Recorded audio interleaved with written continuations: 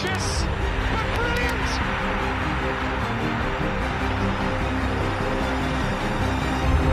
I don't believe it! I swear I do not believe it! And they are back on terms!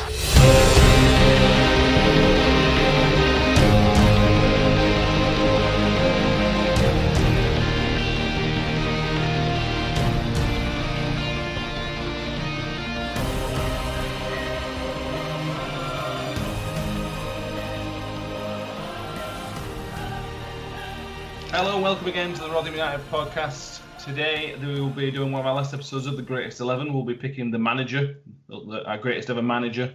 We'll go through some really good ones we've had, and we'll talk about some tremendously bad ones. We'll narrow it down to at least, probably four. I think we can get four, and then we'll put that out for a vote. We've got a full house joining us again, Mick, Dan and Ben. Hello. And we will, we'll get down. Hopefully, this will be a much more popular selection than the strikers was. I blame Michael for not picking. I do for the first one, Arden, whatever he's called. Wally Arden. Arden, that was ridiculous. I don't care. He deserves it. He deserves to be part of it. Yeah, fair enough. And we picked Bobby Williamson and Bobby Williamson through. So if anybody's not seen, Alfie and Bobby Williamson are strikers in the Greatest 11. Pretty close vote. Alfie won about 39%. Bobby Williamson about 28%, something like that. It was quite a close vote. Not a fairly popular decision, though, was it? The top four. There's obviously someone missing that a lot of people wanted, including myself. yeah, we got obviously Twitter and Facebook from Ronnie. But I think this is not a spoiler. I think it's fair to say he'll be in the final four today. I think he'll win it. He's got to win it, hasn't he? I think he's got to be in this one, but we'll move on to that in a moment. I think Ben has got not a quiz today, but some guest players. Yeah, I've got two guest players. So that first, and then we'll move on to other stuff. So Ben, have two Millers players. Well, you'll find out for the clues. If it's a Rotherham player, I'll say in the clue, but I might have two Rotherham players, might have no Rotherham players. You never know. Well, you're doing it now, so why don't you just tell us now? I'm going to say you meant to really tell us. Okay. Well, you'll see in the clues. You do know it's the Rotherham United podcast, don't you? Yeah, I do. But I'm running out of Rotherham United players that are. Okay. Go ahead. Hello? Yeah, we're still here, mate. Okay. Ready? Yeah. He played for his national teams under 15s team, under 16s team, under 17s team, under 18s team, under 20s team, and under 21s team. Bodak. Nope. Both wrong. Anyway, Mick? No idea. His brother also played professional, playing in central midfield. Matt Derbyshire. Nope. Paul Pogba. Nope. Yeah, I'm just thinking Rotherham players here. I am, but I don't know what's what, so I don't know what to guess. I never said it was a Rotherham player. I know you didn't. Right, you ready? Yeah. He has played over 1,000 professional matches. Nick. Yep. Peter Shilton. Nope. Pele. Nope. Danny, care to have a guess? No. Maldini. Nope.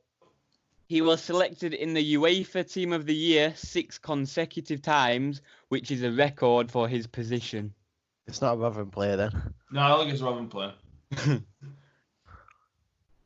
Modric. Nope. But you said all it captures it, so he's not played for his national team at full level.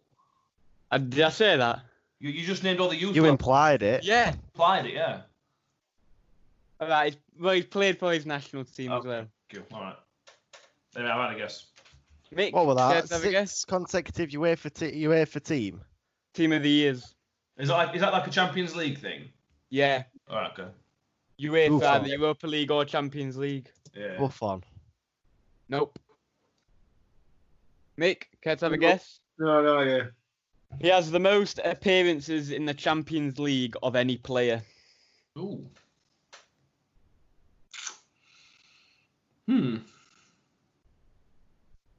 So somebody we should definitely know then. Oh God, if you don't know him, then you don't know football, to be honest. Nick, Yep. Diego Costa. Nope. Sergio Ramos. Nope. Casillas.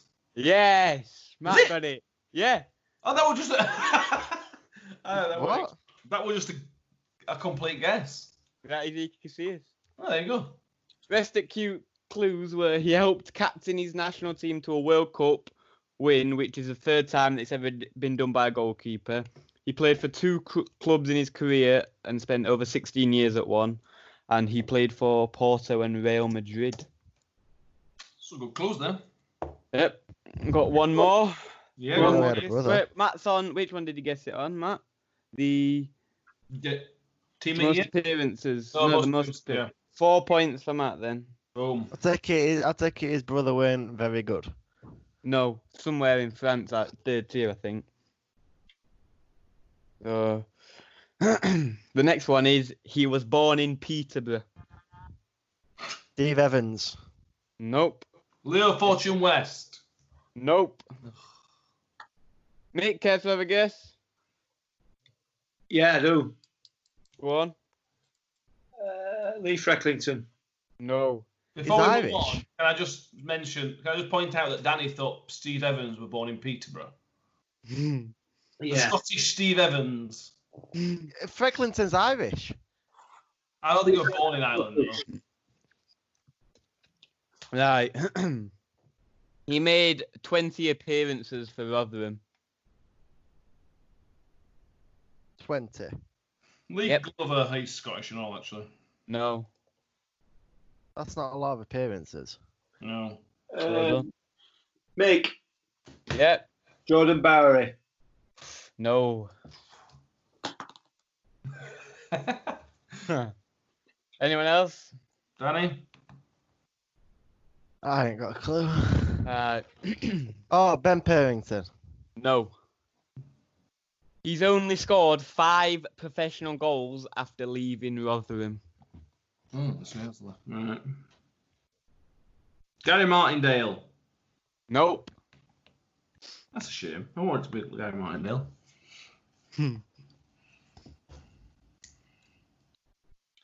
I have no idea. No one cares to have a guess anymore? Right. He has played in the Eredivisie for Vitesse. No. Okay. Oh, no, this one. Oh, 20. eh, Izzy Brown. Yes. Yes. nice. Matt's got 10 points and he wins. Oh, look, No, 6 points, 9 points even. So It don't matter, does it? He's won. I won Matt wins again. again. Oh, Danny, you need to win one. Need to Can get I just say, I've just had a look at the player I thought it was. And he did play for Vitesse as well, Nuadico, Did he really? I didn't know that. last season. Oh, right. He scored more than 5 goals after leaving us, though. He scored 3 against us. Well, yeah. He scored 4 for one club and 1 for another. So What, Izzy Brown? One Yeah. for Leeds, I take it. don't I think score Luton. Leeds. I think it was Luton. I think he probably scored for Huddersfield as well. Yeah, I think it was 4 at Huddersfield and 1 at Luton. Yeah. Yeah, that's a shame for him. He's a good player, Izzy Brown. Very good player. Yeah, he injured his hamstring, didn't he, on that first game? No, he's a cruise ship. Cruise ship even. Like a Premier League debut, it's cruise ship, isn't it? Yeah. Right. Shall we move on to the manager section? Yeah. Yes. Yeah. So, as always, we will do the greatest managers. We'll narrow it down to 4. But, again, as always, let's start with some absolute donkeys of managers. Danny, have any managers that stand out as being horrendously bad? Kenny Jackett. Kenny Jackett, yeah. Shortest managerial reign in our history. Is it? Alan Stubbs. We should show we do one at a time. Yeah, but there's just so many in recent years. Yeah, Kenny Jackett were a particularly frustrating one because it was sort of a well-known name. Yeah.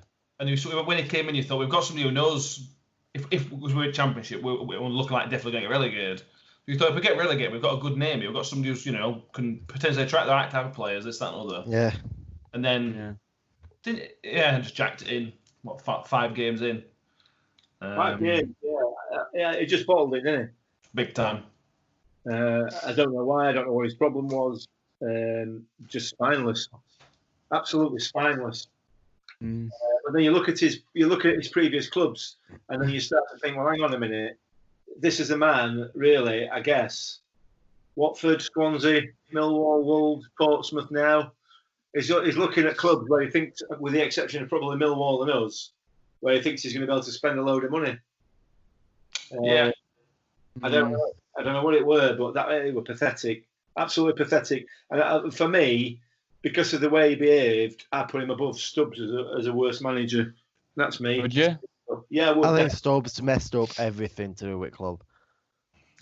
Well, yeah, Stubbs he came in as this bright young thing. I remember Tony Stewart said something along the lines of that Alan Stubbs could be a future England manager, which obviously didn't go very well. Didn't he come from Scotland? He won the Scottish Cup. Yeah. The Scottish Cup with Hibs. And he came in and brought in all these Scottish players like Scott Allen, Dominic Ball, a couple of others. Volk's obviously one that worked out. But he brought in all these players that didn't know how to play in English football. And because Scottish football is a completely different ballgame. Yeah. And he never connected with fans. I seem to remember he did an interview. One of journalists asked him basically, why do you not clap fans and things like that?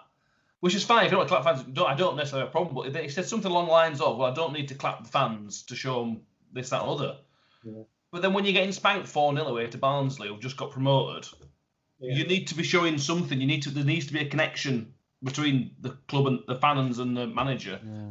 And the greatest ones that we'll come on to are the ones that connected with the fans. Yeah. And I don't know if that's our club or other clubs, but it seems, for me, it's massively important that you get the fans on board. Yeah. And be at least sort of likeable, because then you get a bit more time to be a successful manager. He won 1 game out of 14. It was a personality-free zone, weren't he, Alan Stubbs? Yeah. And to be fair, I remember the first game at home to Wolves. That first half of that first game was as good as I've ever seen a Rotherham United team play. We went 2-0 up, didn't we?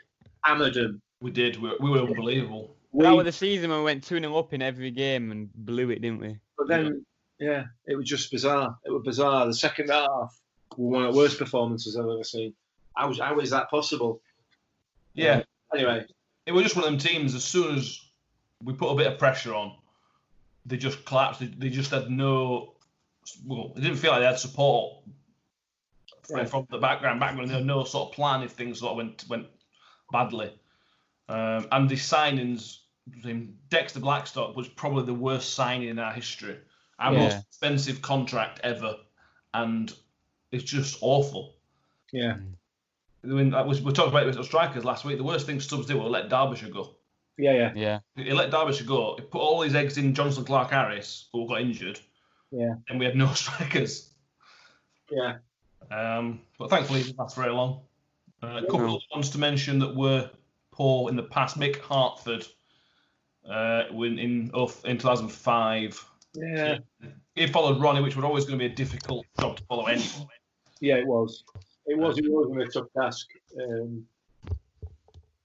He was one of those. I remember when they were doing main stand, we were sat at Railway End, and as we were walking past, walking past the away dugouts, and somebody gave him a shout, obviously just gave him some abuse, saying sort it out, something like that. He turned around to fans and said, "Well, I don't know what you want me to do." Yeah. I remember being there, like I was 15-year-old, thinking, "You're manager of this team. It's your job to sort it out." Yeah. And he didn't sort it out. Thankfully, he got sacked and all. Yeah, not a great manager, to be fair. So yeah. One that's a bit further back that got a mentions on Twitter, which you'll know a bit more, but Danny Bagheera, Mick. Yeah, he didn't have not a great record, Danny. Kim. To be fair, it's a difficult thing to follow after. We've just been to Wembley with Gemmell and McGovern. I couldn't stand, by the way. Well, story. Archie Gemmell, I dislike that man with a passion still. But we had a decent season. We'd gone to Wembley. We'd had a win there and everything else. And then I don't know what the thinking were behind Danny Bergara at all. And to be fair, 7 wins out of 50 games tells its own story, doesn't it?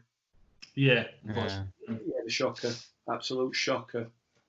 But it helped us on to bigger and better things, didn't it?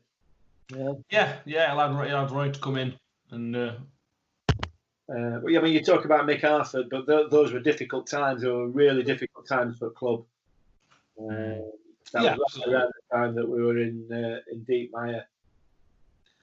Yeah, I think with Mick Harford was a really weird one. He won I won 5 games, but he won 4 games by about October. Yeah. And then by the end of December, we'd not won any more. It was a bit like the Alan Stubbs thing, but we're a bit more.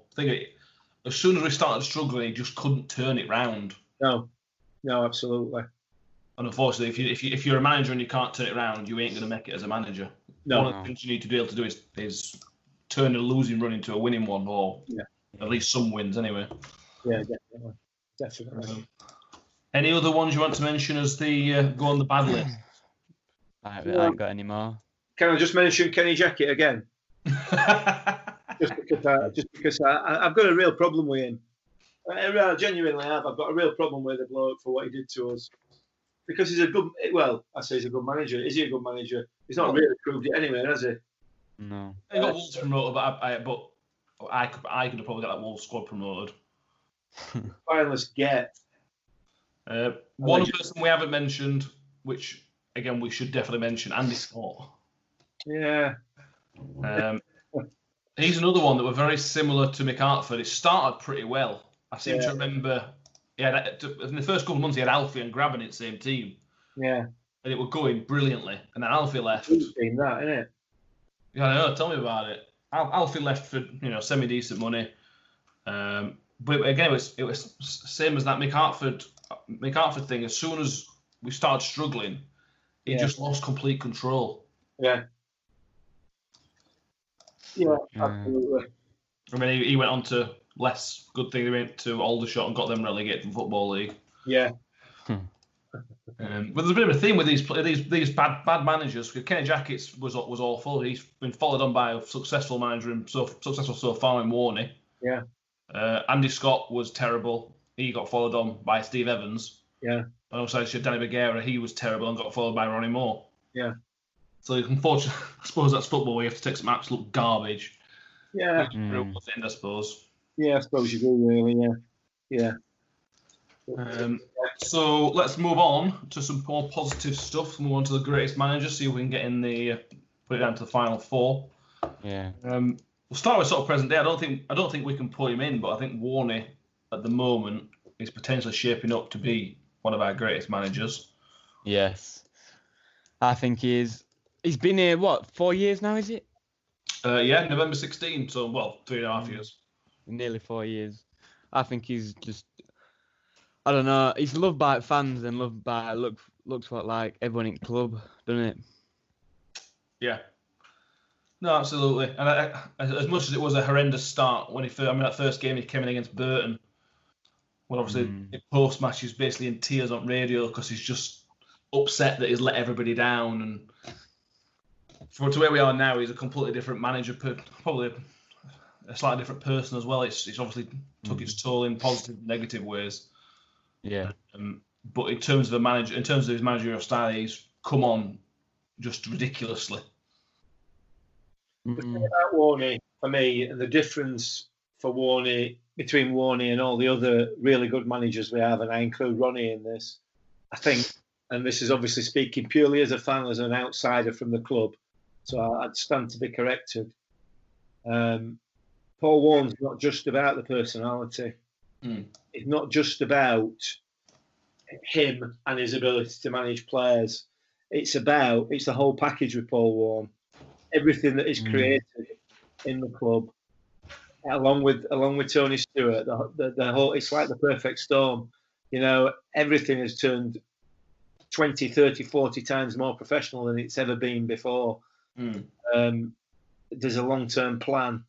You know, it's not a short-term, let's just try and get ourselves promoted and get everybody. There's a long-term plan as to what to do with the club and what to do with the team and everything else. Plus all the work that goes on behind the scenes that's never really happened before. And that all, for me, most of it, if not all of it, comes from Warney. So for me, he is the complete package, probably more of a complete package than we've ever had as a manager. I think, you know, we've all the way through this, we've said nobody from the club can get in this. For me, I think he's probably not the best manager we've ever had, but I'm absolutely positive he will be. Yeah, I will probably agree with that. He's got what he needs. He's almost there. If he gets another promotion, and can consolidate at championship level, then why not? Yeah. But because we don't know what he's got in future, I don't think we should include him just because, well, no, who knows what's going to happen? It could all go backwards and get relegated from League One next year if we don't go up. So, you know, I think we'll probably leave that one there for time being. So, Danny, do you want to give us anybody you fancy? Is it one of your favourite managers of your time so far? Of my time? Well, you can go all time, but I suppose if you weren't around in the 80s, so I don't suppose you're beginning somebody from 80s, will you? No, I like Ronnie Moore, but he wasn't necessarily my time. Well, you can talk about Ronnie now if you want. No, I'll let one of you two old ones pick Ronnie. I'm gonna say, I think Steve Evans was a good manager. Yeah. For a big game. Yeah. No, I agree with that. I personally, I don't think he should be in top 4 ever. Really? Not ever, no, because I think his style of loaning players, he was a very much this season, looking at this season and this season only, not trying to progress with a club. True. But his achievements, back-to-back promotions, it's hardly comes around every year, does it? Every couple of years.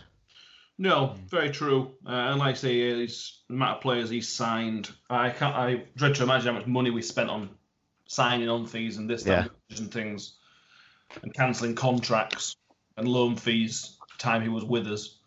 But I suppose you can't argue it. Double promotion, there's not many clubs get a double promotion in their history. Never mind two in recent years. Exactly. But yeah, like I say, it was massively a short-term thing. And I think when Stewart brought him in, it was basically a short-term appointment. He tried these longer-term ones. He tried Robbins, which didn't work. He tried Ronnie back, which didn't work. He tried Andy Scott, which didn't work. And he got Steve Evans, who's just got Crawley promoted to League Two, who was on the verge of getting promoted again, weren't he? Crawley left the promotion to come to us. And we were stuck in League Two for all them years. It were just, I think, I might be wrong, but it felt like we're just right. Get somebody in to get us out of this league, whoever it is. Just get out of this league. And it blossomed into something a bit better to get us into Championship in end. That was just madness. Yeah. Well, and some of the players he brought in, that team we had in League Two were just it weren't a League Two team, were it? No, it was a good League One team. Yeah, got Frecklington, O'Connor, and people like that, which were just again like what League One team. And just to sort of compare him to Ronnie, so I'll move on to Ronnie now. This is why for me that Evans is not as good as Ronnie, because when Ronnie first came over, we didn't have any money, did we? No. The team Evans had was a League One team. The team that Ronnie had was a Division 3 team, a League 2 team. Yeah. Evans had the back of Stewart. I don't think Ronnie had that much backing financially from Boothie. No, he never did. The problem with Steve Evans for me is it's a really tough one for me because yeah, he's given us some fantastic times. Mm. Can't argue with that. You know, the Wembley win against Leyton Orient, the double promotion, like you said, all those things. Yeah, fantastic times. Greatest manager? Nah, not a manager, is he? He's not a manager in the sense of the word manager. I don't mean he's not a footballer. You're very black and white. Well, yeah, just look at him, man. He's a bully. The man is a bully. That's how he goes through life. That's how he's got through life. It's quite clear. And I think if you would probably talk to some of the players that he managed in inverted commas, candidly, they'd tell you the same. Yeah, he did a great job for us, and I can't argue with that. But a manager is not my kind of manager. But other people would disagree, and I accept that completely based on his results. But he's got that shotgun approach to everything, hasn't he? He's got a shotgun approach to getting as many players in as he possibly can, and a shotgun approach to managing people and all. Mm. You know what I mean? Well, there's that story from the semi-final, isn't there? The first leg at Preston, where he supposedly went into the dressing room at half time or whatever it were, and said, if you get us all promoted, then you'll all get new contracts. Yeah. And I don't think there were any new contracts the following year. No. So I think that's unfortunately what the type of guy. But he got us there, didn't he? He did a job. He kept us up there. When he left, we went down. Yeah, but I don't know. As that was the legacy of him being there. I don't think he'd have kept us up. No, I don't. You never know. You don't know. No, you don't. It's like I say. I don't think he would have done. Might have done. Don't know. Yeah. Just not my kind of bloke. No, I remember when we signed him, and we were all just sort of sat there thinking, "Oh God, what have we done?" Yeah, we might get us up, but God, I don't like him. Yeah, and to be fair, my view hasn't. I am very thankful to him for what he's done for us. I am genuinely. However, my view hasn't changed it at all.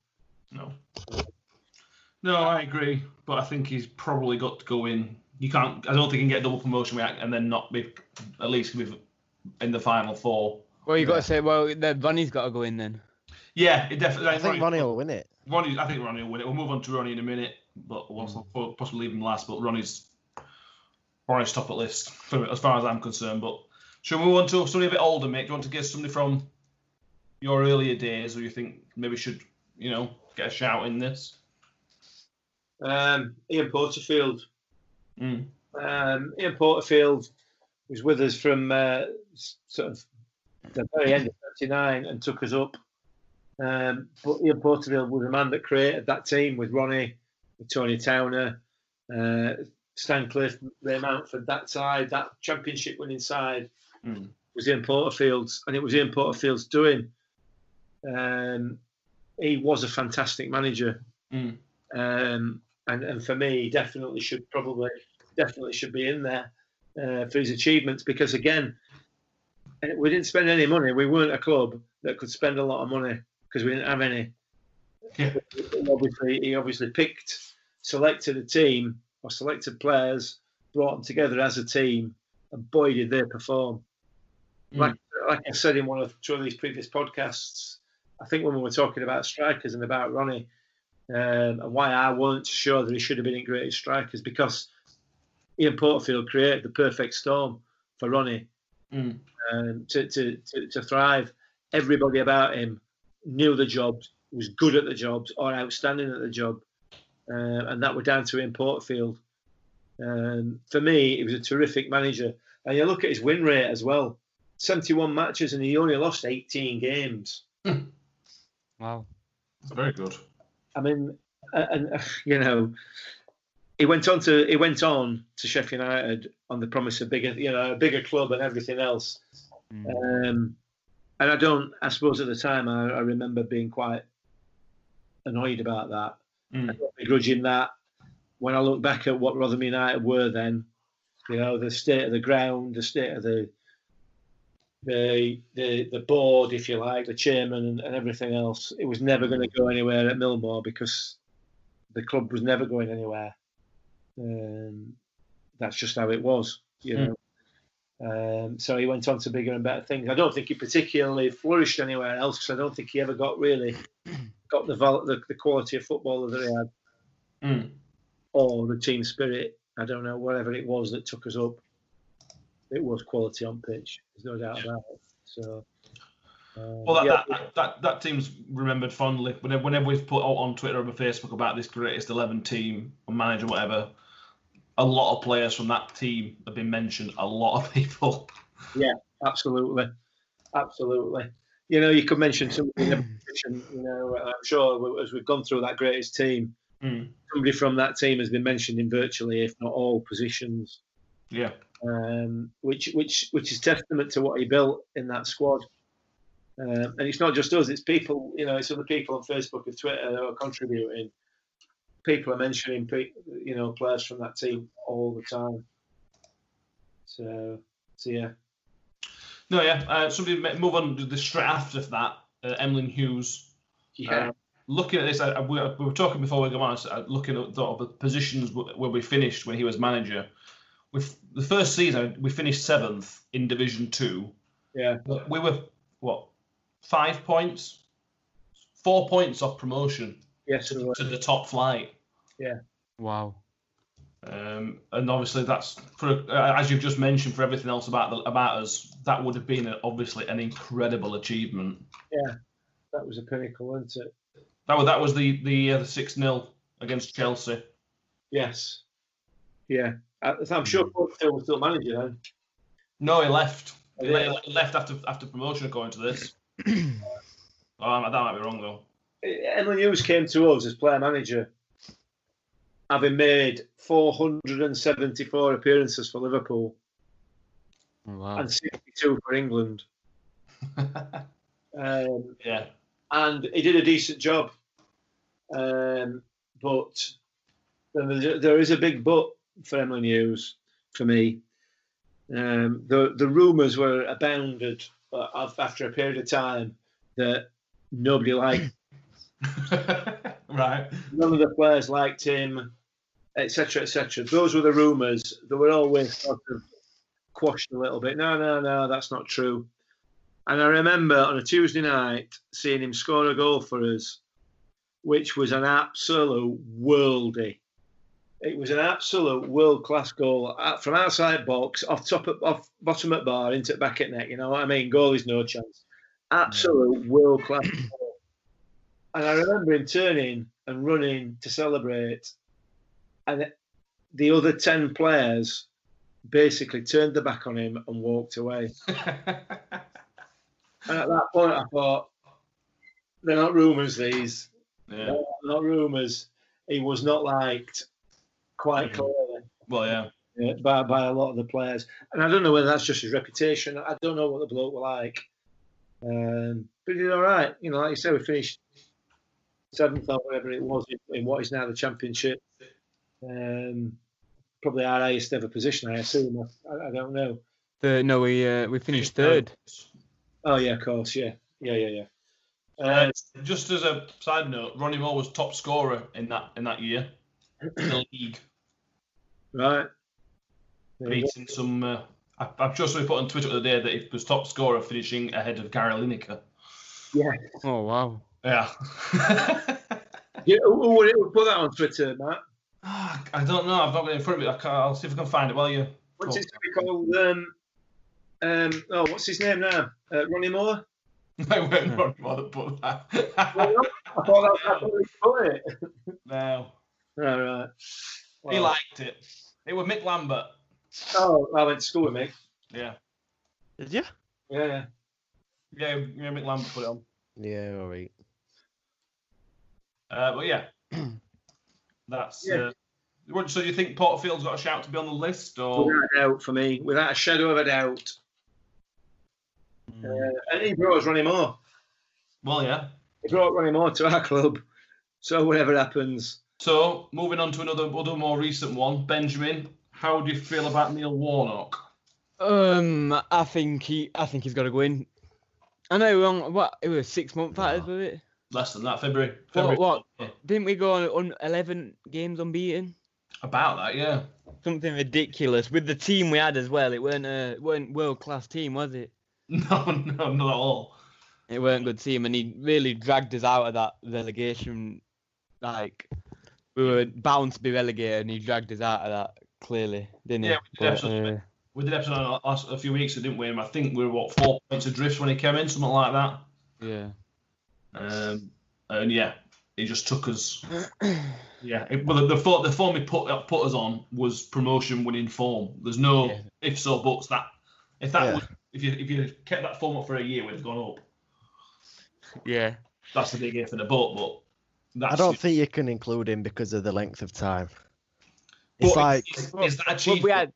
I know, but it's like Solskjaer not getting a contract at Man United after going on that unbeaten run and saying he's one of the best managers to have ever lived. The difference is that Warnock achieved something. Warnock was brought in to do this, to try and do this impossible job, and he did it. Solskjaer's won a game against PSG. He did do it, but who's to say if another manager came in, they could have done it. Another manager might have done, but I think Neil Redfern wouldn't have kept us up. No, but I just think the length of it needs to be someone that's that were there for more than 4 months. I don't know. Can I say that we had Tavernier in though, and he was the same amount of period of time, weren't he? Yeah, that's a good shout. I think Tavernier were longer than 4 months. No. Tavernier were on loan for a second half of the season. That's 6 months. Well, January to May is not 6 months, but anyway. 5 months. I think there's a shout for Warnock to be in. Yeah. We'll go through some other ones, see if there's anybody else that we think's possibly more worthy. But there might be one in there. Probably time to move on to Ronnie, or the King, as people refer to him. King. Ronnie came in 97 after the season before is one of my first sort of memories of watching football, that relegation season. Yeah. I remember it being a really grim place to watch football. Yeah, it Wasn't was. much joy towards it. It was, really grim. And that summer, when he came in, there were a massive fuss and a massive excitement that Ronnie had come back. Obviously, me, a 7-8-year-old, I had no idea what it was all about. It was just this guy had come in. But I had post on my wall, Ronnie's coming home, and we had a couple of friendlies against Barnsley and Aberdeen or something like that, and there was this massive swell of excitement coming when he came back. But the first season was a bit drab, weren't it? We finished 7th or 8th, something like that. Not outside of playoffs anyway. Yeah. But it took him a season or two to sort of get his own team in, player-wise. But when he did, well, you look at the players who brought in, they went on to be legends. Yeah. Warney, obviously Ersty was there before, but obviously Ersty kept going. Kev Watson. Did Kev Watson come in Division 3? I can't remember, but I can't remember whether he came in Division 3 or after we'd been promoted. I want to say after we'd been promoted. Yeah, possibly. But yeah, I mean, to be fair, everybody had. There'd been a lot of talk about it during Danny Bergara's reign about who we're going to take over when it was clear and obvious that eventually he was going to go. Mm. A lot of talk around town as to who everybody wanted, and there was started to be a bit of a lot of momentum building towards people wanting Ronnie back. Boothie was the chairman at the time, and the consensus is that Boothie didn't really care for the club, weren't interested. Mm. All they wanted to do was make sure they didn't have to spend too much money. Yeah. Whether that's right or not, I don't know. There's loads of different stories. But I don't think the club itself had no intentions whatsoever of approaching anybody else. And I don't really think, as a manager other than Bergara, and I don't think that they would have looked at Ronnie initially until the bandwagon started rolling a little bit from fans and everything else. But Ronnie wasn't available. He was a manager at Southport. This is my knowledge. This is to my memory. So I will stand corrected, and I'm sure that I'm sure there'll be one or two that will correct me if they know better. He was the manager at Southport, having been assistant at Tranmere for a while. please don't ask me when this was, but obviously prior to his appointment, my dad and two others from Rotherham, whose names escape me for the moment, but I will remember him, travelled across to Southport to see Ronnie. Did you say your dad? Yes, I did, yeah. All right. I don't know who was involved in the meeting. I don't know whether my dad were involved with it or not. It's bugging me now. I can't remember. Barry and somebody else anyway. To see whether he'd be willing to come across to Rotherham. And I think that sort of opened the door. My understanding is that opened the door to him coming across. And eventually, obviously, he did. And there was talks, there was chat and everything else. And he was given the job. And we organised a do to Zone nightclub to unveil it. And I remember we put all sorts on, fireworks and everything, indoor fireworks, and I remember that night at the Zone, and anybody that were there, if anybody's listening on and wants to comment on it and give us your memories of it on Facebook or on Twitter, if you can imagine a nightclub at 6 o'clock or 7 o'clock on a Friday night or whatever night it was, absolutely packed, solid, full of football fans, and we played Football's Coming Home, because that was the song that had been sung on Tivoli on weeks sort of running up to it. Ronnie's coming home, and then we played that song, and he came out, and there was to sparklers and all sorts of stuff. And I'm sure he's got memories of it as well. But what a fabulous, fabulous night that was. And it was a massive thing. Yeah. It was a massive deal for the town, for the club, because it was like a homecoming. It was genuinely like a homecoming for us. I don't know how Ronnie felt about it, not being a Rotherham lad, although he is now, clearly, and has been ever since. But yeah, it was just an amazing night, that. And we got our man. Yeah. That's what everybody wanted. He was the man that everybody wanted. Everybody at the club, supporter-wise. And we got him, and he didn't disappoint, did he? Not half, no. And like I said, he wasn't particularly backed. I don't remember us spending. If we spent money, it were very minimal amounts of money. And there were always talk throughout his entire time at us that it was always the lowest paid manager in each division we're in, basically, or if not the lowest paid, but one of the lowest paid. Yeah. And the jobs they were doing were well and above what he should have been able to do with the team and squad. It's fair to say it wasn't a one-man show. Him and Breckin as a management team, they worked so well together. I think Breck was maybe the brains behind the operation from a tactical side. Yeah. But Ronnie was obviously the face and the voice of it. And, well, yeah, it was something special. That Alan Lee goal is one of the greatest moments of my Rotherham watching life. It's just something else.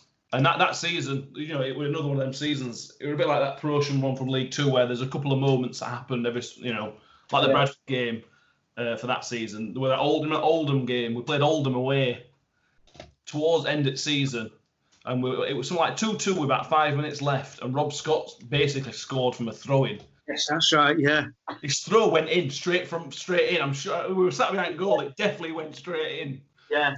But I remember that. Yeah. It was allowed. It again one of those moments like there is in promotion seasons where you just think this is going our way. It feels like this is going right, and obviously it did. Yeah. And then to go into Championship and compete with some of them clubs. Yeah. I mean, when last season under Evans, there was a gap in terms of budget between us and the big boys. Yeah. But when Ronnie were in charge, there was a gap in budget between us and everybody else in the division. Yeah. Whereas last season, you top 7 or 8 a budget above. All 23 teams were a budget above us when Ronnie was in charge. And for me, that's why I would always pick him over Evans. Evans was backed, even in the Championship, he was backed with a reasonable amount of money. Not saying he had millions and millions. Yeah.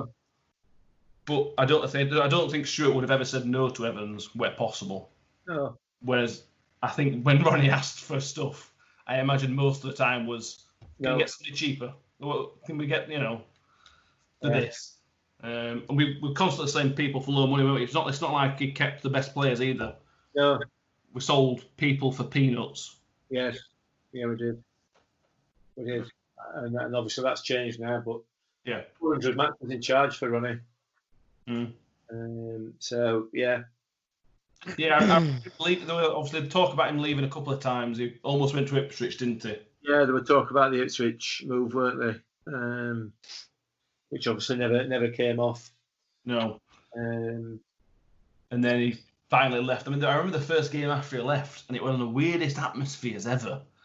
It were almost like somebody had died. There was no atmosphere around the stadium. We were already relegated, basically. Yeah. But he left, and it was all sort of like, everybody's just sort of like, well, just, It was really, I don't know how to describe it, really. It was a really weird atmosphere after he left. Because that new board had taken over their Millers 05 or whatever they were. Yeah. Yeah. That's when, I mean, that was the point at which we really were in trouble as a club. Yeah. Boothie had left us in the hands of the supporters, basically. Yeah. And basically thrown us to Wolves. Well, he sold us to supporters and then made this deal to rent the stadium off them. Yeah. For this insane amount of money, which we basically didn't get that amount of money a month or something ridiculous like that. It just threw us under the bus, didn't it, really? Big time. But he was a money man. That's all he was interested in. He was never interested in club. No. But the thing is, you look at Ronnie, you look at Warney, you look at probably Neil Warnock as well. Mm. But certainly Ronnie and Warney, they love the club. They've got a passion for the club. Yeah. And that's why they're successful. That's why they are successful. Mm-hmm. But I think that's why Warnock. Was partially successful because he's a local lad and he's a diehard United fan. Yes. Yeah. He played for us well, didn't he, Warnock? Yeah. We're the only club that he's played for and managed. Oh, really? I didn't know he'd not played for Sheffield United. Yeah, right. Hmm. So yeah, no, he didn't play for Chesterfield. Right. He played for Sheffield United. Oh, there you go. Didn't know that. He's got a hell of a list of teams he's managed. Yeah, true. Well, Warnock even said though that keeping us up is one of his best achievements, didn't he? Yeah, absolutely. And to be fair, he came to our rescue obviously at that time when, as you talked about, Millers 05 were in charge, and they did a fantastic job, or as best a job as they possibly could at keeping the club alive at that time as well.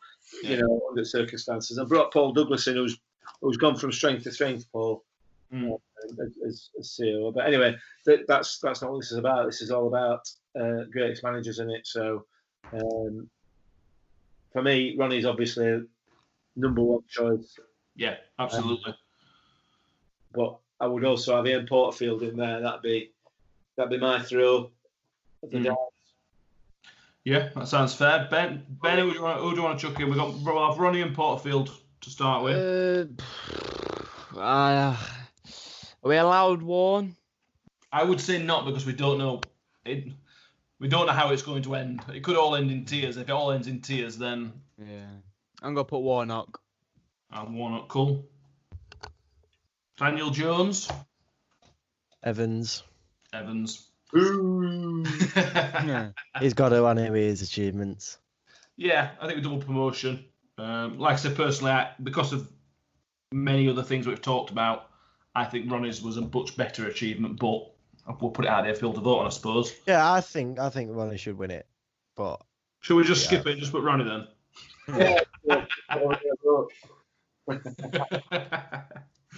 Yeah, so we'll put that out. I think that's a good four. We'll put Ronnie, Evans, Porterfield, and Warnock as the four. It's a very good four. They all did lots for the club, didn't they? So yeah, definitely. Personally hoping Ronnie wins. So thank you everybody for listening, joining us. That's the four we'll put on. Anybody else got anyone to chat and talk about before we let this go? No. No, that's everything, I think. The again. It's the Rams. So again, it's something we talked about off air. But so according to Sky Sports News yesterday, League 1 and 2 could be decided by the top 8 teams from each division taking part in a mini tournament. How do we feel about Ridiculous. that? Yeah, isn't it? Ben? I don't really know, to be honest. Really? Yeah, I'm not sure. I don't really care. Oh, So also in Coventry, best 2 teams in division, and Coventry fans will agree with that. Who's in 8th? Who might go up if they win that tournament? Wickham. Wickham could go up, and they've been awful. They were first for half the season. Yeah, but I know guarantee it's- if we played season out, they would not have had a sniff at a chance of being in playoffs. Well, I think League 2 is a much more obvious example of why it's a ridiculous idea. Crewe are top on 69 points, and if they do the top 8, Port Vale on 57 points would get in to this mini tournament. And it's like, well, that's just crazy. It just seems mad. And again, something else as we were talking last night is, I don't know why they don't just stick to the idea of, right, if we're going to call it season now and everything else, that's fine. Well, why don't you just put the teams up who are in promotion places and have a playoff system for the teams in the playoffs? It just that's what we do now. Why are we changing it? But you can also say Doncaster are 5 points behind Sunderland with 2 games in hand. What if they'd have won their 2 games in hand? They'd have finished in top 8. Well, exactly. Yeah, that's some sort of points per game system. But then that doesn't help because Donny could have won both their games. But if you then do a points per game, that's not going to give them 6 points. No, exactly. That might give them 3.8 or whatever it'd be. So it's not going to be fair either way. The Championship are going to finish. The Premier League are going to finish. Those 2 leagues are definitely going to finish on the pitch. Yeah. Because of money. But because there's a lot of teams lower end of League 1 that might not be able to manage if we keep playing, I think that's why League 1 might be going, finishing early. Yeah. I don't think there's going to be, after this, I'm not sure how many teams are actually going to be in League 2, because I don't know how many can actually cope with this. Yeah, it's going to be interesting, particularly if we have to start next season behind closed doors. Again, reading something from Accrington chairman, who is very good, he basically said that while we're in a state now of, effectively freezing everything, that you can get by because you're not paying that much staff, because you furloughed everybody. And if needs be, you could probably defer wages. But as soon as you start playing games, particularly behind closed doors, that's when the danger is going to start coming in for clubs. Because you're asked to fork out match fees for players. You're still paying admin staff to do the administration stuff. You're still paying a certain amount of stewards. You're still going to probably pay some police costs and everything else. And probably have to pay some costs for coronavirus testing as well. But they've got no income because nobody's paying money through the gates. So then how do you fund it? There's no funding and things like that. The one about we won't be able to attend football matches till earliest 1st of October. Yeah, these are all. EFL have said that's optimistic. I mean, Germany, I don't think are allowing fans till 2021, but they're on about starting the season in the next few weeks. 9th of May, they're talking about, aren't they? Yeah. Yeah. Go on, Mick. If only we had some sort of organisation that was sort of in overall charge to look after the benefits of the clubs that are struggling, make decisions on their behalf. If only there were such an organisation. What they could do, they could call it the English Football League or EFL for short. And then they could make sure that we've still got 92 clubs next season. They've already managed to get rid of one of them. The way the EFL are dealing with this is an absolute outrage. It's scandalous. There are clubs going to the wall. There are clubs going to go to the wall. They're going to go bust. And they're doing nothing at all about it, it would appear. Yeah. I don't know whether there's anything going off behind the scenes, but if there is, there's absolutely no transparency whatsoever. What can they do, though? What do you reckon they could do? To help these clubs out, they could also, at least to keep them going until they make a decision, but they could also make a decision. Yeah. You know what I mean? End the season now. If the end of the season now, everybody would know what's happening, and It's fine. It's basically fine. Absolutely, you can start to plan for the future. Yeah. Clubs will get their positional awards, financial awards based on where they finished in league. Then they will have a certain amount of income, and then they're into the close season, just as they would have been. But as we stand at the moment, we're waiting and waiting and waiting, and the season's going on longer and longer and longer. Contracts are going to run out. They're paying wages for players who aren't playing. It's just an absolute debacle, and they're doing nothing about it. You know, if we had a weekly output from them, just saying, look, this is what we've talked about this week. Maybe this will happen, maybe that will happen, maybe this. This is what was this club. Something. Talk to us. Tell people. They're not telling people. They're not telling people because they're not doing anything. No. And clubs are going to go out of business. People are going to lose. People are going to lose their livelihoods, and supporters are going to lose their clubs. Yeah. And the EFL, genuinely, it appears, don't care. No, it doesn't seem to. We're very lucky that we've got a well-run club. But 15, 20 years ago, we'd be one of them clubs. Would have been gone. Yeah, we'd be one of them clubs that potentially going to wall. It's just not right. It's just not right. But no. Again, you've got people like with the FA. You've got people in charge who've been in charge for however many hundreds of years, and they don't care. They're only here for beer, aren't they? You know what I mean? Yeah. Anyway, that's my rant. Yeah. No. Well. Yeah. Absolutely. Hopefully, in the next week, with everything seeming to cool down on the COVID side, we might start being in a position where decisions can be made by the Premier League, and then when the Premier League make the decisions, the EFL will trot alongside them with whatever they do. Yeah, saying yes sir, no sir, 3 bags full. Yeah, exactly. The Premier League have basically put something in that their plan is to get back training at the same time that Germany start playing. So around the 9th of May to get back training, and then I will restart the season within a few weeks of that. Is their supposed plan. But then the EFL have said we don't recommend anybody start training again until 16th to 17th of May. So it's like, well, okay. Well, so then you've got 13 days before, a month and 13 days before all your contracts run out. Well, yeah. Yeah, absolutely. Well, hopefully, by the time we come back next week, we'll have something else on this to discuss, but I wouldn't bet any money on that. Yeah, you never know. So yeah, we'll leave that one there for now, and we'll come back to that rant next week.